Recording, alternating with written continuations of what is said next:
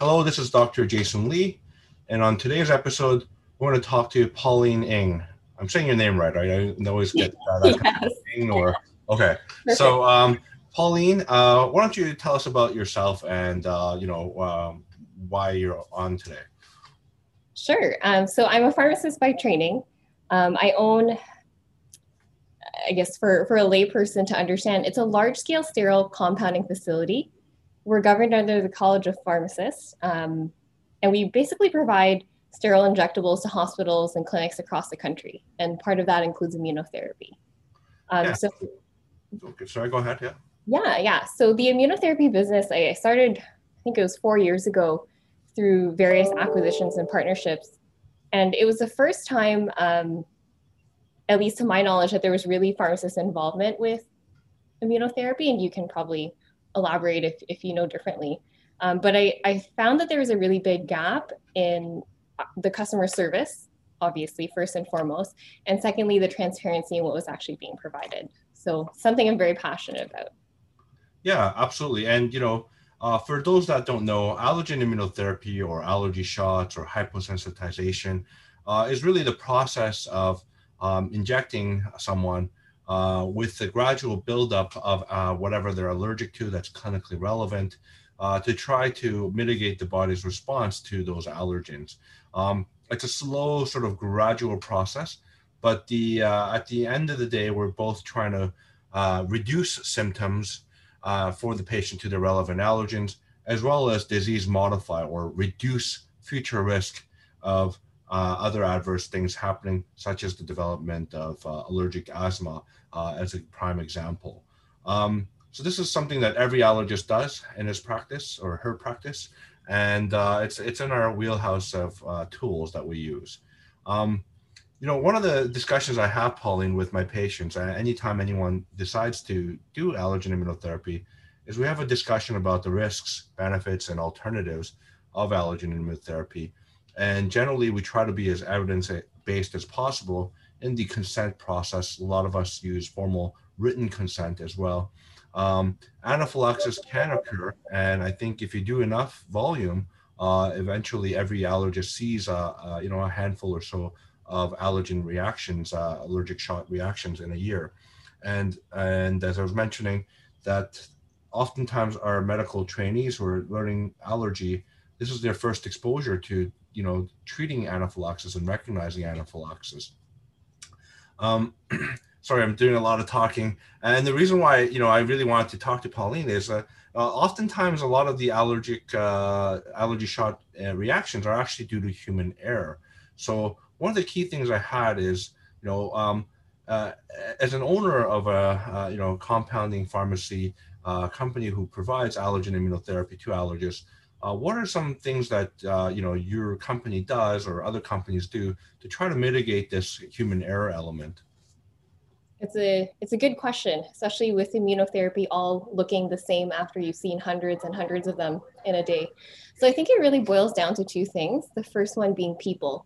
So at least for my company, our minimum competency to hire is a bachelor's in science, and we of course also have pharmacists.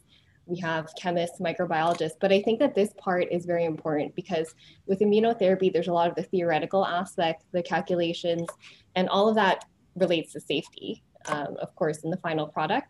The second part is the processes, so rigorous documentation, several checks from the time when we receive the order to when it's made, to when it's packaged, to when it's finally checked, and then barcode scanning throughout that process. So that's what Rev does to, really mitigate the risk of human error in producing. Yeah, and I think a lot of people don't realize that simple things like color coding of vials has actually substantially reduced the human error component. And in the I guess in the compounding process, one dose dilution mistake, it can really be a difference between a thousand times and the concentration.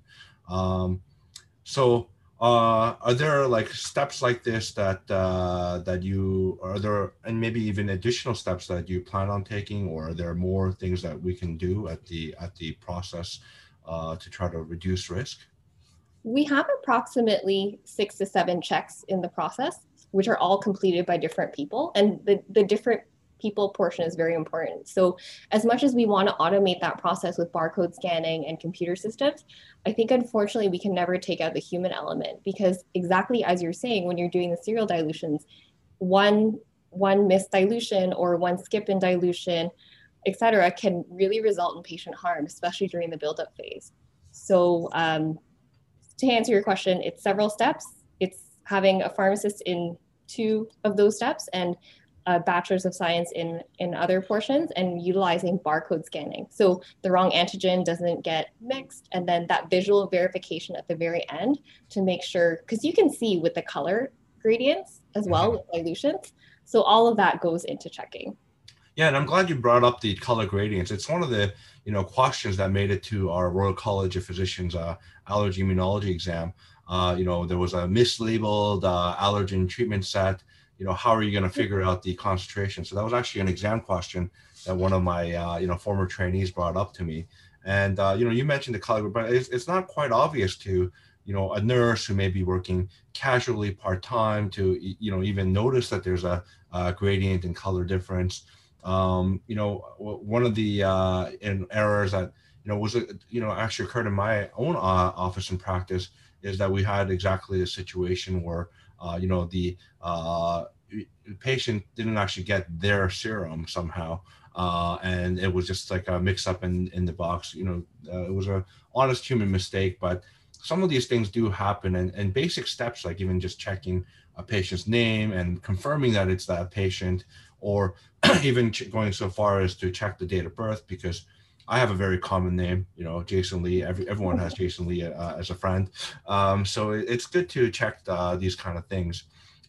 In terms of the labeling, I like the barcode scanning. Is that something? And I think it's actually quite unique to your company. I have not seen that in some of the other treatment sets that I used to use. Is that something that you thought of, or is it just part of the process? Or I wish I was that brilliant.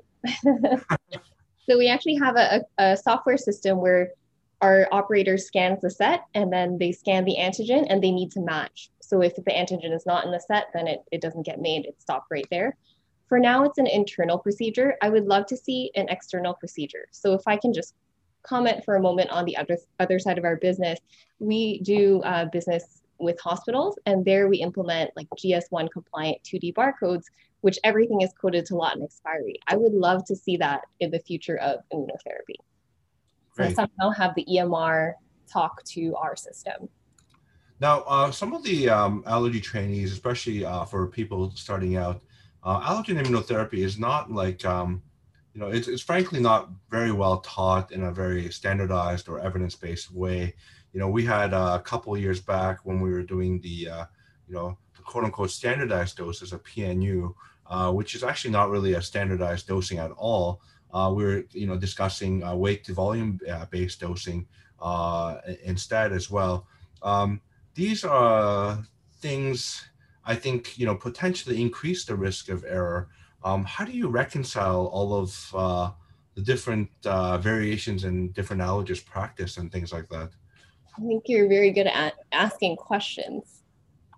Very good at asking questions that I feel very strongly about. Okay. And very completely honestly, when I started the immunotherapy business, that was one of the things I was very shocked by, was the variability between all the different practices, and trying to see how to be politically correct about this. There are allergists that care about evidence-based prescribing, et cetera, and you're one of those few. I shouldn't say few.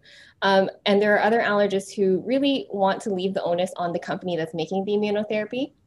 And I strongly feel that we really should be transparent. And if there needs to be additional education or training, then that needs to be done on the allergist part, because it's just a matter of safety. So when we had the immunotherapy business, just from the very beginning, we had orders with allergists not indicating at all dosing. So they would order, for example, tree, dog, cat, and then send us the order. And I would go back to them and say, well, what would you like for dosing? And this was a really big challenge I had very early on in the business. And it was very mixed. So what we did was a standardized approach where we would come up with an order form if they were really not interested in learning how to do dosing. But even that was kind of cumbersome. And I think that speaks more about the industry being so old and a bit, it needs a bit of a makeover. Absolutely. And, I think the Canadian Society of Allergy Clinical Immunology, puts out this document every year. Manual. It's interesting. It is quite different and nuanced from the European as well as the American. They all, every country seems to have their own sort of practice parameters and approaches. Um, this may be a loaded question, and I don't mean to put you on the spot, Pauline, but do you think that there needs to be more standardization that's centralized, like with Health Canada? Like in the US, they're really trying to do a push to make everything evidence-based with only FDA approved, both reagents and serums. Is that, do you think, the answer to these questions, or is there some other answer that maybe we should consider? Well, my professional opinion is there's obviously the manual and those recommendations, but I think we need to reconcile that to the practical truth, which is what is actually on the market. And that's what I grapple with when dealing with PNUs. I don't think there's enough consistency there. And we're already talking about non-standardized extracts, which is Right. kind of a crapshoot anyways. Yeah. Like you think like Health Canada or someone should just force people to make it actually a standardized unit, like the other standardized reagents we have available, like for example, GRAS or something. That is ideal. I would Yeah. love that to happen. Yes.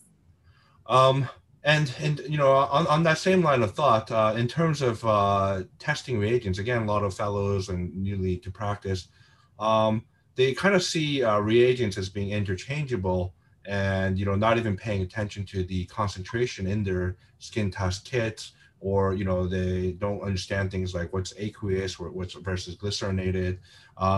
Is this should people be using the same testing reagents if they're ordering from a specific company, for example? So, for example, if I use like, Reeve Pharma's allergen treatment kits, should I be using Reeve Pharma's skin test or ALK, vice versa, things like that? It's a good question. And I did my research and I couldn't find anything. Okay. And of course, you would have the answer if the evidence was there. So I think we're lacking evidence there. I'd be curious to see somebody conduct a study and actually compare the different brands based on the skin test results and clinical results from their immunotherapy.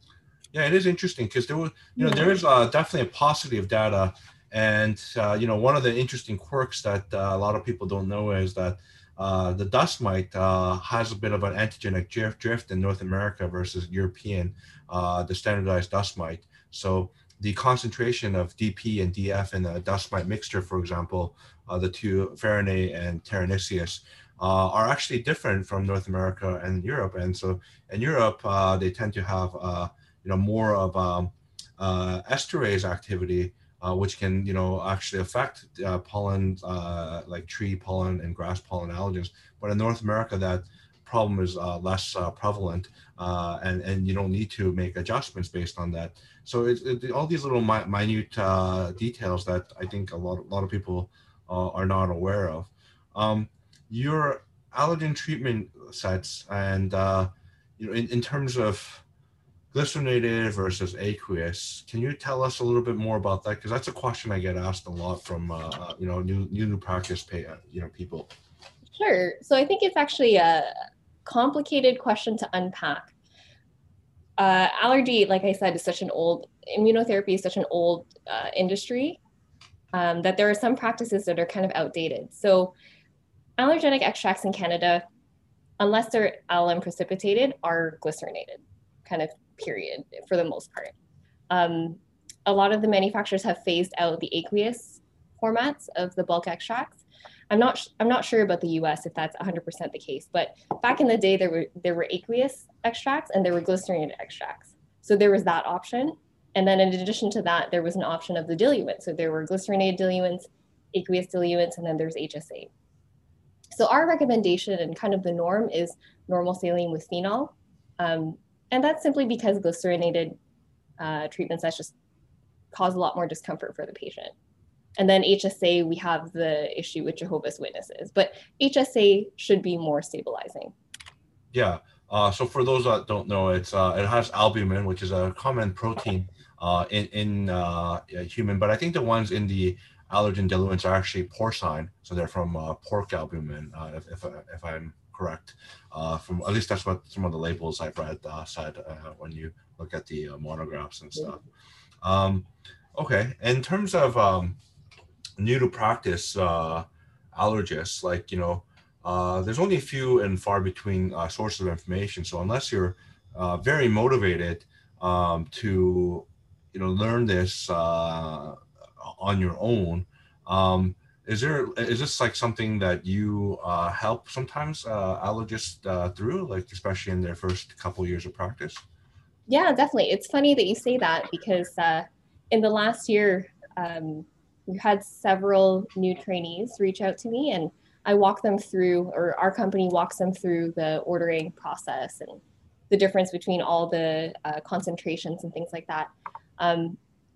I think we're moving in the right direction in general. The other day, I had several allergists that are relatively new to practice, like within their first 5 years, reach out to me and ask me a lot of questions about concentration and dosing. And it was as a result of some CEs that they were attending. So I'm glad to see that movement. I haven't seen that before in the last Yeah, it's great. It is really good. And a lot of the allergen immunotherapy companies that provide them, they tend to be smaller companies, like yourself, not like the Mercks or Pfizer's or of the world. So the opportunity for doing paid CMEs and things like that are very few and far between. So I think that's some of the challenges that are faced, and at many academic centers, including where I trained and taught at University of Toronto, there are many faculty members who actually never prescribe AIT at all in their entire 30, 40-year-old practice, and there are others, like you said, who practice in a way that's kind of like I would say questionable, like wherein they, compound their own allergen immunotherapy with their own little fume hoods and things like that, or sometimes no fume hood, or literally in their basement. So it is quite the Wild West out there. Okay. I think that's about, it, unless there were other things you wanted to add, Pauline. Well, I'm curious from your perspective, what do you think would help move that along? So Um, transparency and education there. I think there's almost a educational monopoly in at least in Canada, at least, and it would be good to have not one or two people writing guidelines every single year with no input from really anyone else. I think that would be a big way in terms of incorporating some of the perspectives of YACI, which is our European colleagues, as well as our American colleagues. You'll note that their practice parameters and their guidelines are much bigger, and they try to address some of these issues that are a bit more nuanced, right? For example, the dust mite thing, and for example, the standardized versus non-standardized. Because to someone learning this for like an exam or something, it may seem units like PNU are very scientific and highly standardized, but they're really not. As you mentioned, it's a total kind of a non-standardized way. So I think making the approach much broader would be helpful. A couple of my U.S. colleagues and I have been very candidly discussing this, and they feel that there's wide variation in the U.S. too, and with not only allergists but ENTs and respirologists doing allergen immunotherapy, and kind of just making up doses as they go along, quite literally in some cases. So it is what it is. But yeah, I don't know if the solution is to have a centralized, command structure from Health Canada or Health DA dictating everything. But certainly in the US, it does seem like there is an effort by the FDA to rein in this process. I guess once COVID is over and they have can go back to regular business, they may try to work on this. And interestingly, in our U.S. colleagues, both the professional organizations I'm part of are, somewhat opposed to, aggressive FDA mandated standardization, because it does actually increase costs for everyone as well.